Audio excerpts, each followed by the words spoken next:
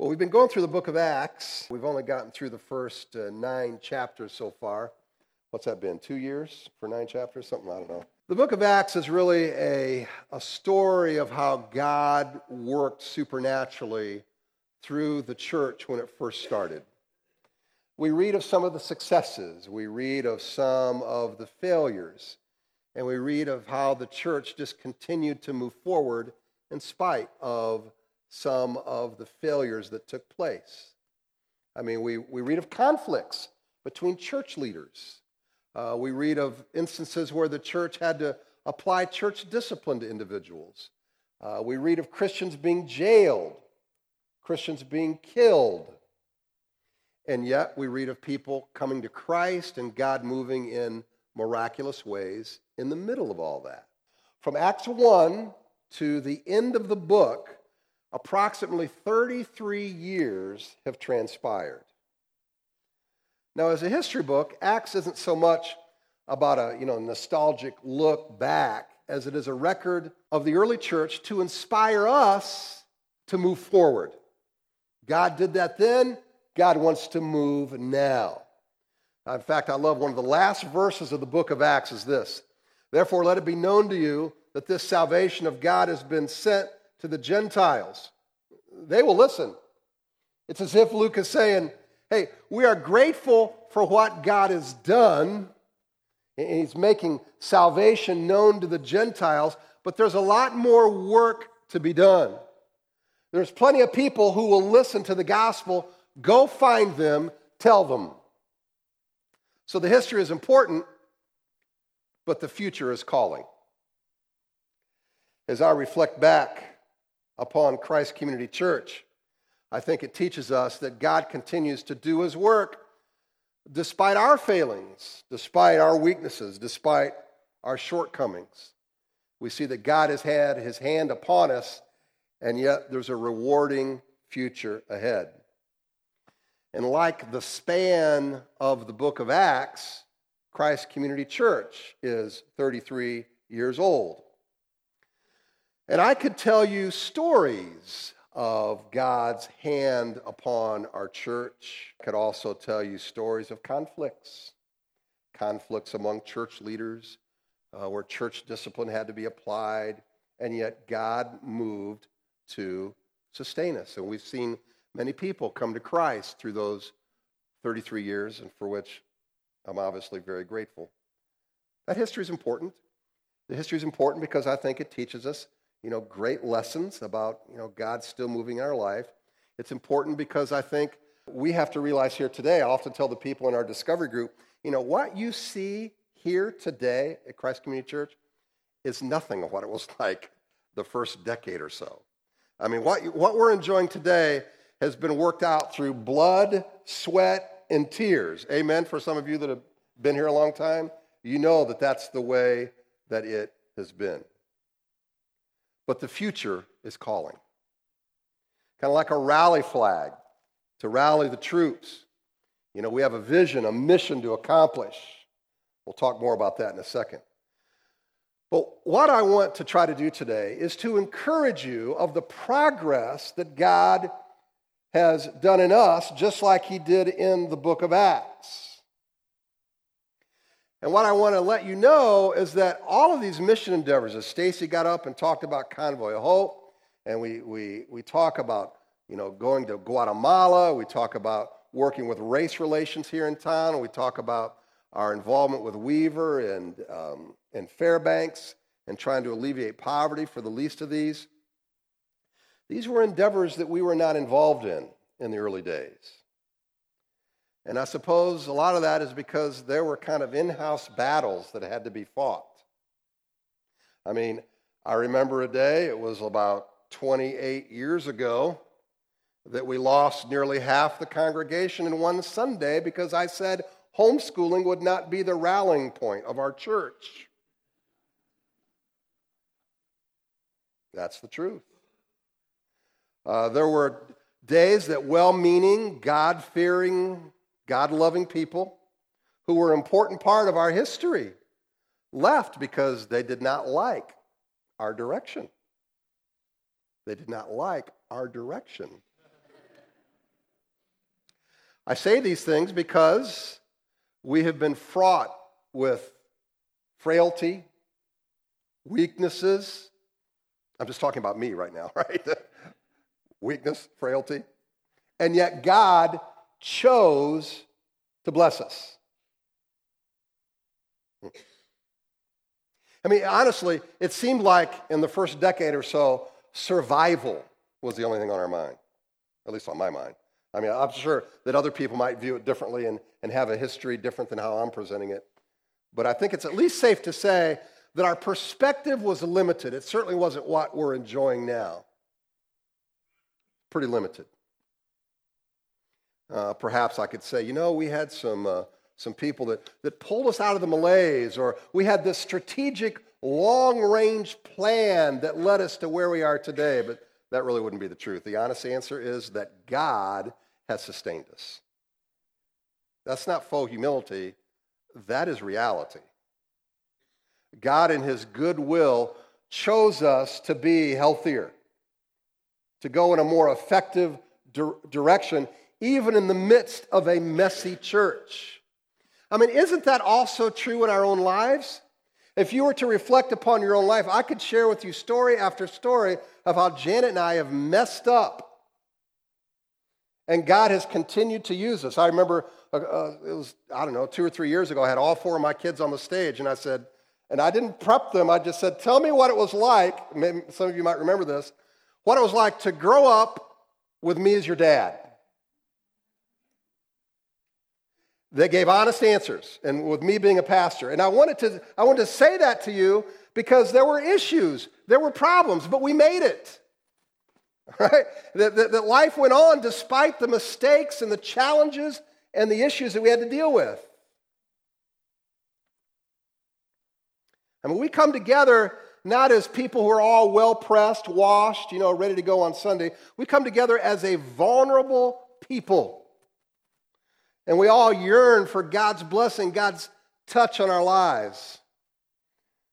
I mean, I don't have a romantic rags to riches story to give you about Christ Community Church. But what I can point is to a God who met us in the midst of the mess, just like he meets you and me in the midst of our own messes. I mean, we serve a God who used a man mightily like Moses. Did you forget that Moses committed murder? And yet God used him to lead hundreds of thousands of people.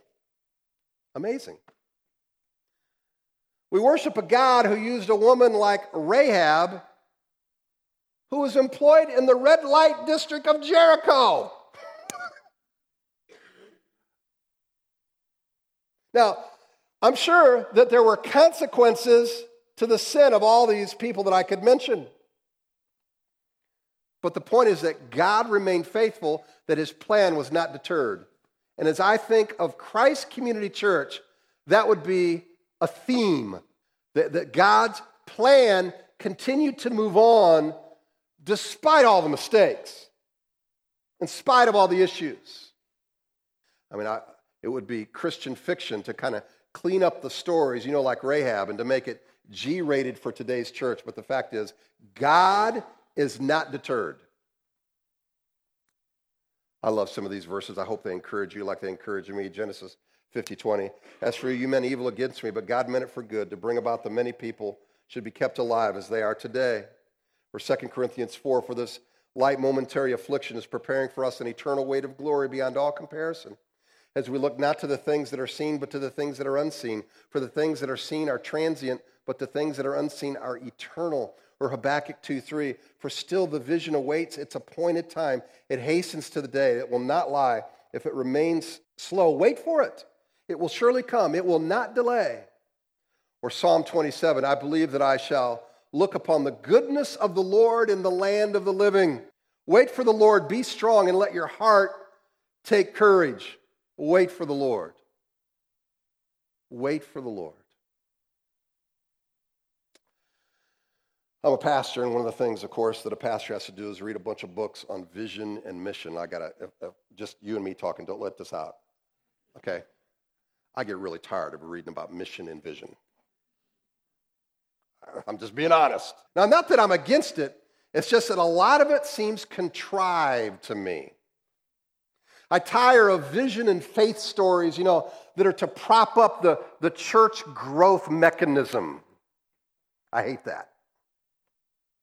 I don't want to ever be fooled or get drunk on myself or somebody else's power or skill.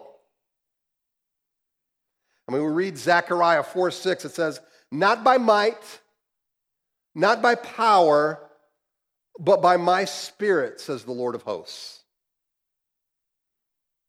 If we can look back and we can praise God for the history, then I think that has a good purpose. And if we can look forward and we can express faith in God, then I think vision has value. If you ever wonder about where we're headed, what we want to try to accomplish, certainly our mission statement is a good place to start. We're equipping and empowering people in our God-given gifts to advance the kingdom of Christ. We equip by training, by creating environments where people are free to grow in community and discover their gifts. We try to empower people by reminding them that they have endless resources in Christ. We try to delegate responsibility to every believer to fulfill their ministries, to not wait for the professionals. Now listen, we run an organization here that allows room for failure. That when people are involved, instead of having some paid staff person do it all, we have people do it because then they're leading, they're involved, and sometimes we might make mistakes and we're going to fall flat, but that's okay. That's how we learn. I want to be in an environment where we're free to try new things and every believer can fulfill their ministry. Each person is endowed here with a gift. They have a place to where they can get involved, and if not within this building, somewhere in the community. We advance the kingdom of God by living gospel-centered lives. We sacrifice time, treasure, and talent for the sake of the kingdom of God. You might feel like you don't have much to offer. Remember this verse. But he said to me, "My grace is sufficient for you, for my power is made perfect in weakness. Therefore I will boast all the more gladly of my weaknesses, so that the power of Christ may rest upon you. Little children, you are from God and have overcome them, for he who is in you is greater than he who is in the world." So God uses our mess. God uses our weaknesses. And if we're available, he uses that to advance the kingdom. Certainly this includes people being transferred from the kingdom of darkness to the kingdom of light. It also includes us growing to learn the mandates of Christ, learn to live under his lordship. 103 times the kingdom is mentioned in the parables. The kingdom was a primary message of Jesus when he walked this earth because it spoke of God's rule over his people.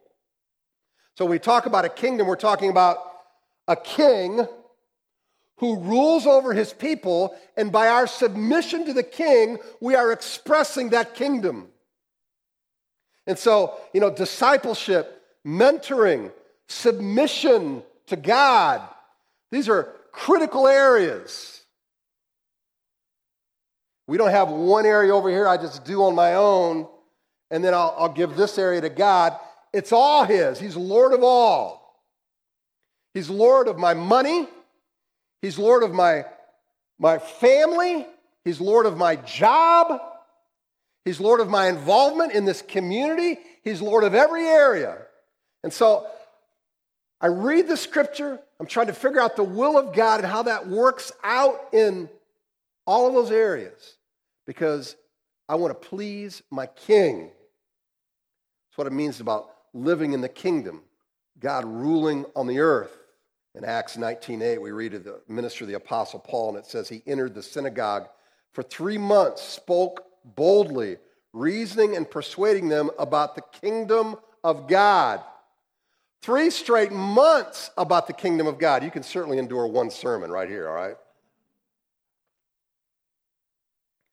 Listen, the kingdom of God is our only hope. We talk about race relations. We talk about trying to alleviate poverty and loving the least of these. We come understanding kingdom principles. We come understanding that God wants to be Lord of every area of our life. That's the hope. Equipping and empowering people in their God-given gifts to advance the kingdom of Christ.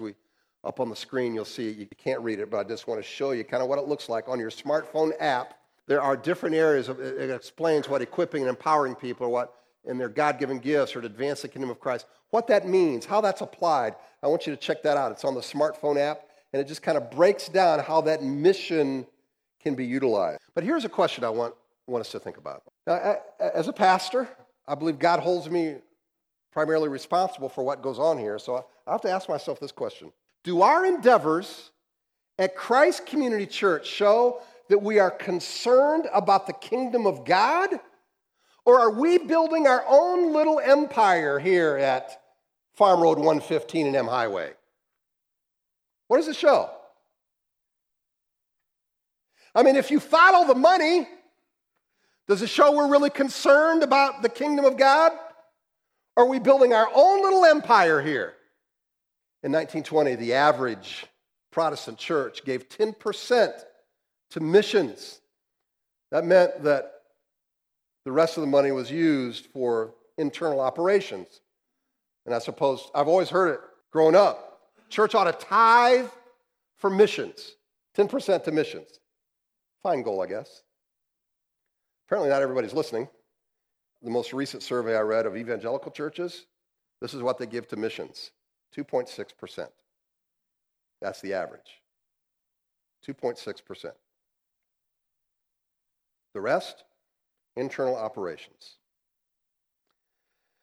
Now, I believe that when you look at giving, and for individuals or a church, percentages are really the best way to look at this kind of thing. For instance, which person do you think is being more generous? One person who gives, let's say, $5,000 a year, and they make $35,000 annually. Compare that with somebody who gives $10,000 a year, and they make $200,000 annually. I mean, the person who's giving $5,000 is giving 14.5, almost 15%. The person who makes $200,000 is giving 5%. I would say the generous person is the one who's giving less money, but more percentage, 3 times what the richer person is giving. Wouldn't you? I mean, one person's giving out of excess, the other is actually giving sacrificially. We demonstrate our trust to God by giving sacrificially and investing in the kingdom of God. We're not to use our money primarily to consume, but to find ways to invest into eternity. Listen, I'm not here to give you a guilt trip. I'm not here to pound you. The Bible talks about these things, so we got to talk about it, right? And this is an area that when we're talking about sacrificing, when we're talking about the kingdom of God, this is one area. Now, there are other areas. This is one. In Luke 12:20 and 21, in that parable, where it talks about investing in eternity, not just primarily to consume, it says at the end, but God said to him, "You fool, that very night your life will be demanded from you. Then you'll get what you have prepared for yourself. This is how it will be with whoever stores up things for themselves, but is not rich toward God." Listen, we live in America, and it ain't easy, because this is like everything is about consuming, right? And it seems like my whole life has been, I can relate to this struggle. All right, God, how am I to use my time, treasure, and talent for the kingdom versus basically anything else? The point is, am I willing to sacrifice? Am I willing to step out of my comfort? I mean, it's God's pleasure I'm after. It's His reward that I'm after. It's okay to enjoy things. I get that. It's good. But it's coming through our hands, so we're responsible. This is not about, trying to produce some false guilt.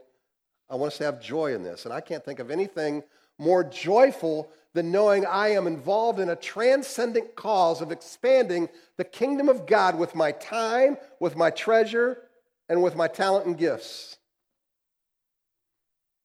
So it's not about living under some legalistic code some man-made standard. We just want to live under the lordship of Christ, be listening to what the Holy Spirit is saying to us, and we move in that, obeying his word, allowing the Spirit to direct us. So if that's true for individuals, then is it not also true for a church? I mean, if a church is asking people to sacrifice, then is the church sacrificing on how it handles money? It's a fair question. I mean, shouldn't we also reflect generosity in how we are investing in the kingdom? Are we at least tithing to missions? I did some figuring. If you were to add up the monthly missions giving in our church, if you were to add our Bethlehem sponsorships in our church, or what we give each month to our Bethlehem Care Point, if you were to add up our Advent giving at the end of the year and throw in our short-term mission trips, all money being used outside of the internal operations, that is well over $100,000 and well over 25% of our annual giving.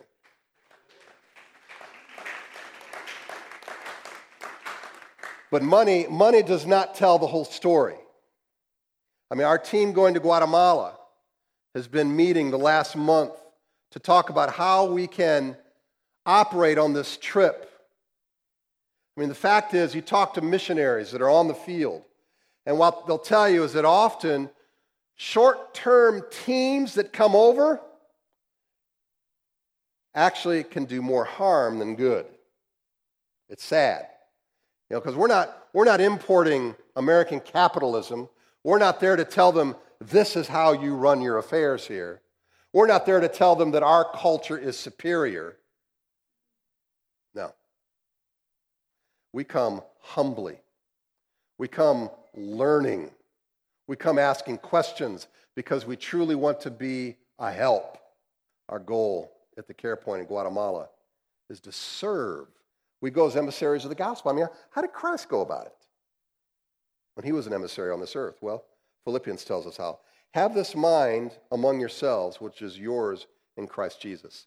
I mean, this applies not just to short-term trips. It applies for our lives.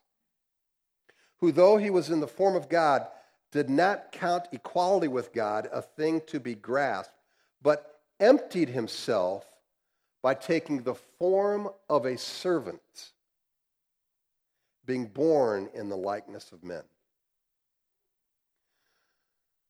Part of our mission is to advance the kingdom of Christ, and we do this by putting ourselves aside, by being willing to make sacrifices for God's work.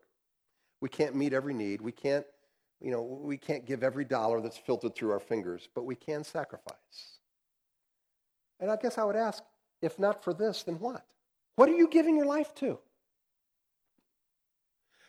What is your energy going toward? Why are you on this earth? Who are you trying to please? All those are valid questions, are they not? All the time that you spend, I have to ask these questions as well. We certainly have increased our giving to our missionaries, but there's also work in our own community. And as you know, and by the way, I tell you these stories, all right? I only tell you this because I want you to be encouraged by the progress. As you look back in history, and I look at where CCC was the first decade or so, and where it is now, I honestly, I just shake my head. I don't know how God has done it. I couldn't even replay it. I mean, when I have the city manager ask me in front of other city leaders, Kevin, tell us how your church has been a leader and involvement in this community, I almost have to laugh. I'm like, what? If you only knew, and I did tell them this, if you only knew that it wasn't always like this. And God has positioned us to where we can have impact. Hasn't always been that way. I mean, I love that CCC has started at least people from our church, has helped start a Good News Club at Weaver Elementary, one of the neediest schools in the city. I mean, we've invested in the lives of the kids here. We've given tens of thousands of dollars to the students there at Weaver. We are partnering with Life 360 at Fairbanks, not trying to reinvent the wheel, but we come alongside an existing ministry that is doing a great job there, right alongside with Weaver. And many of our small groups have served there at Fairbanks, and you see what they're doing in feeding people and teaching them basic job skills. I mean, how do you go for a job interview? How do you hold a job? Basic skills that people just haven't received. They're coming alongside and teaching them this and teaching them trades and mentoring. As you also know, we've been involved with the Unity event each year where we bring black and white churches coming together. I mean, it's amazing that God has opened up these doors. And it's amazing that people have noticed. We had people from the David Wilkerson's ministry, from World Challenge, came through town and asked me, tell us how you have engaged with other pastors in dealing with poverty in this area, as if, I knew what I was talking about. On Drury's campus in September, I'll be speaking about race relations. I mean, look around you. Why would I speak on race relations? I'm blinded by the whiteness this morning. The only thing I can think of is that God has blessed the faithful, steady obedience of Christ's community, and that he has continued to move despite our failings, our mistakes, our problems, our issues. Here's the testimony of Acts. Day by day, attending the temple together, breaking bread in their homes, they received their food with glad and generous hearts, praising God and having favor with all the people. And the Lord added to their number day by day those who were being saved. The faithfulness. It produced favor amongst the people. So we continue to move ahead. We can't rest on the laurels. We continue to sacrifice.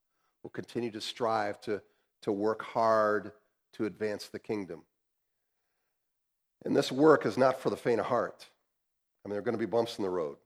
We've had to make some tough decisions in the last couple of years related to finances, related to staffing, related to organizationally. There's been a shakeup of things, but I think it has positioned us in a much better position than what we were even 2 years ago. But what I want to tell you is, even as an organization, just like you have to take inventory of your life and see if your life is positioned for the kingdom, as a church, we have to do the same thing. Have we positioned ourselves well? Are we healthy? I want you to be encouraged by the progress. And I commend you all for playing a part. I'm so thankful for those of you that have already sacrificed. But my dear friends, we got a lot of work ahead. There's a lot more to be done. And we're going to be calling for more sacrifice, more time, more devotion to the kingdom of God. This is not the time to get comfortable. This is not the time to go and now sit on the bench. I love the words of the Apostle Paul when at the end of 2 Timothy, what he said, that my life is being poured out as a drink offering. What a vivid description. That's a way of saying I have laid it all out on the line. I have no regrets. I can't sit here and tell you in detail what that's going to mean for you. I'm just encouraging you to go before the Lord and have your heart open and ask the Spirit of God to guide you. What would my sacrifice look like, Lord, for the kingdom? How could my life be poured out as a drink offering to you? Because I don't want to leave anything on the table. I want to spend it all of my time, treasure, and talent for eternity. I want it to make a difference. How can I sacrifice? Well, you know what? Let me throw this out. Love is a sacrifice. Love is a sacrifice when you forgive and you don't seek vengeance. That's a sacrifice. Obedience is a sacrifice when it's easier to ignore the Spirit of God and what he's saying to you, but instead you obey. Serving is a sacrifice when you give up your time for others. Giving is a sacrifice when the percentage of your offering stretches you to express faith. Planting churches, planting new small groups, they're a sacrifice because we're using our relational equity not like it's something we own, but something we steward for the kingdom of God. We sacrifice. I suppose it would be a day that I would apologize for a message like this. I don't do that anymore.